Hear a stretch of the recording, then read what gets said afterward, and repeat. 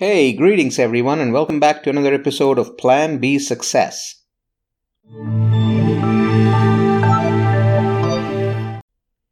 During the last episode, we looked at what blockchain technology is all about, what cryptocurrencies are all about, as well as the different kinds of cryptocurrencies being led by Bitcoin.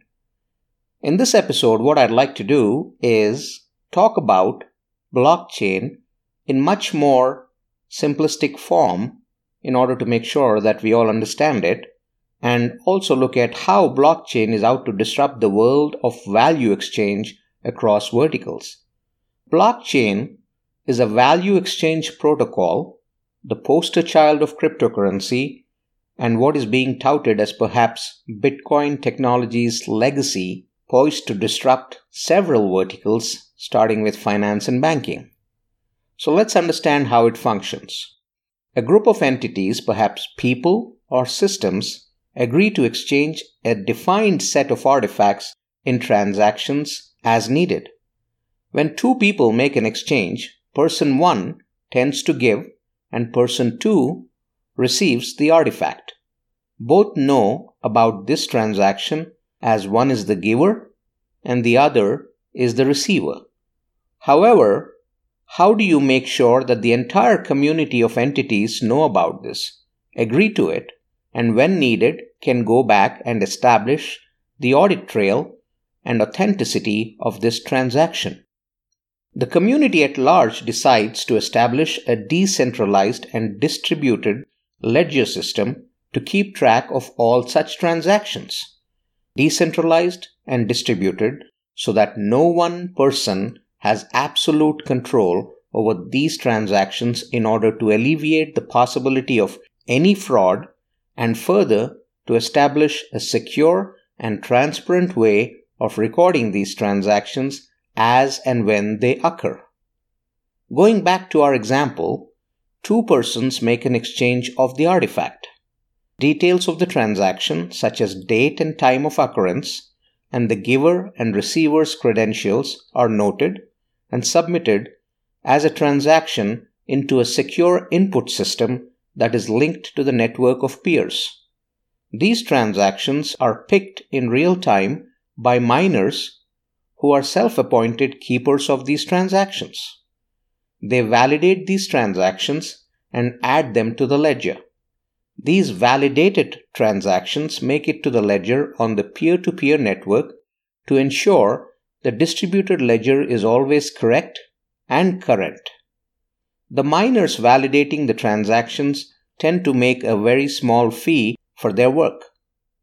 Once validated, these transactions are put together as blocks and are linked to each other on the distributed ledger. Each block has a summary of its transactions notated on it. This helps go back to identify and find a particular transaction within the blockchain. These blocks that are chained together are available within the community they serve to be assessed and reviewed as and when needed. Once a transaction is made and validated, it cannot be altered since it is distributed over the network and will not allow for a change on one node of the network since all the other peers will not agree to it. The nodes can come and go and always sync their own copies of the blockchain to what is the most current copy out on the distributed network, and since it's distributed with a large enough footprint, it will never go down. The concept of the blockchain is a decentralized public ledger confined to the community it serves, which helps record and secure transaction summary and details to the most granular level over a very long period of time. Blockchain ensures authentication and security of digital contracts, data, and anything that requires a time and date stamp, in short, secure digital assets. Blockchain-enabled technology is ready to disrupt more than banking and the finance vertical. It has applications in more than one vertical, and most definitely in benefits and healthcare, where data and its security are of the utmost importance. Health is synonymous with sensitive information related to identity, privacy, health conditions, treatments, and payments. With transparency, security, authentication, and auditing central to transactions, this technology could be the answer to the notion of a single system of record across various interoperable entities with real-time data availability within the healthcare ecosystem. Interoperable EHR, anyone? There are also applications in insurance access, claims management, benefit administration, and much more. Startups should take note and see where they can take this further. The future of fintech and health tech is about to get much more exciting as more and more startups delve into this nascent technology and its applications across a wide spectrum of use cases across different verticals. Hey, I hope you liked that episode. Do check out my website, rajivmudumba.com, and by the way, do check out Top Podcast Mastery Program that's out there on the website.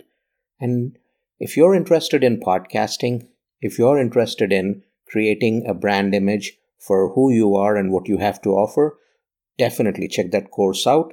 I'm sure it's going to provide you immense value and it'll cut short your journey of researching podcasts by the weeks into a couple of hours to get started and moving on. Thank you very much.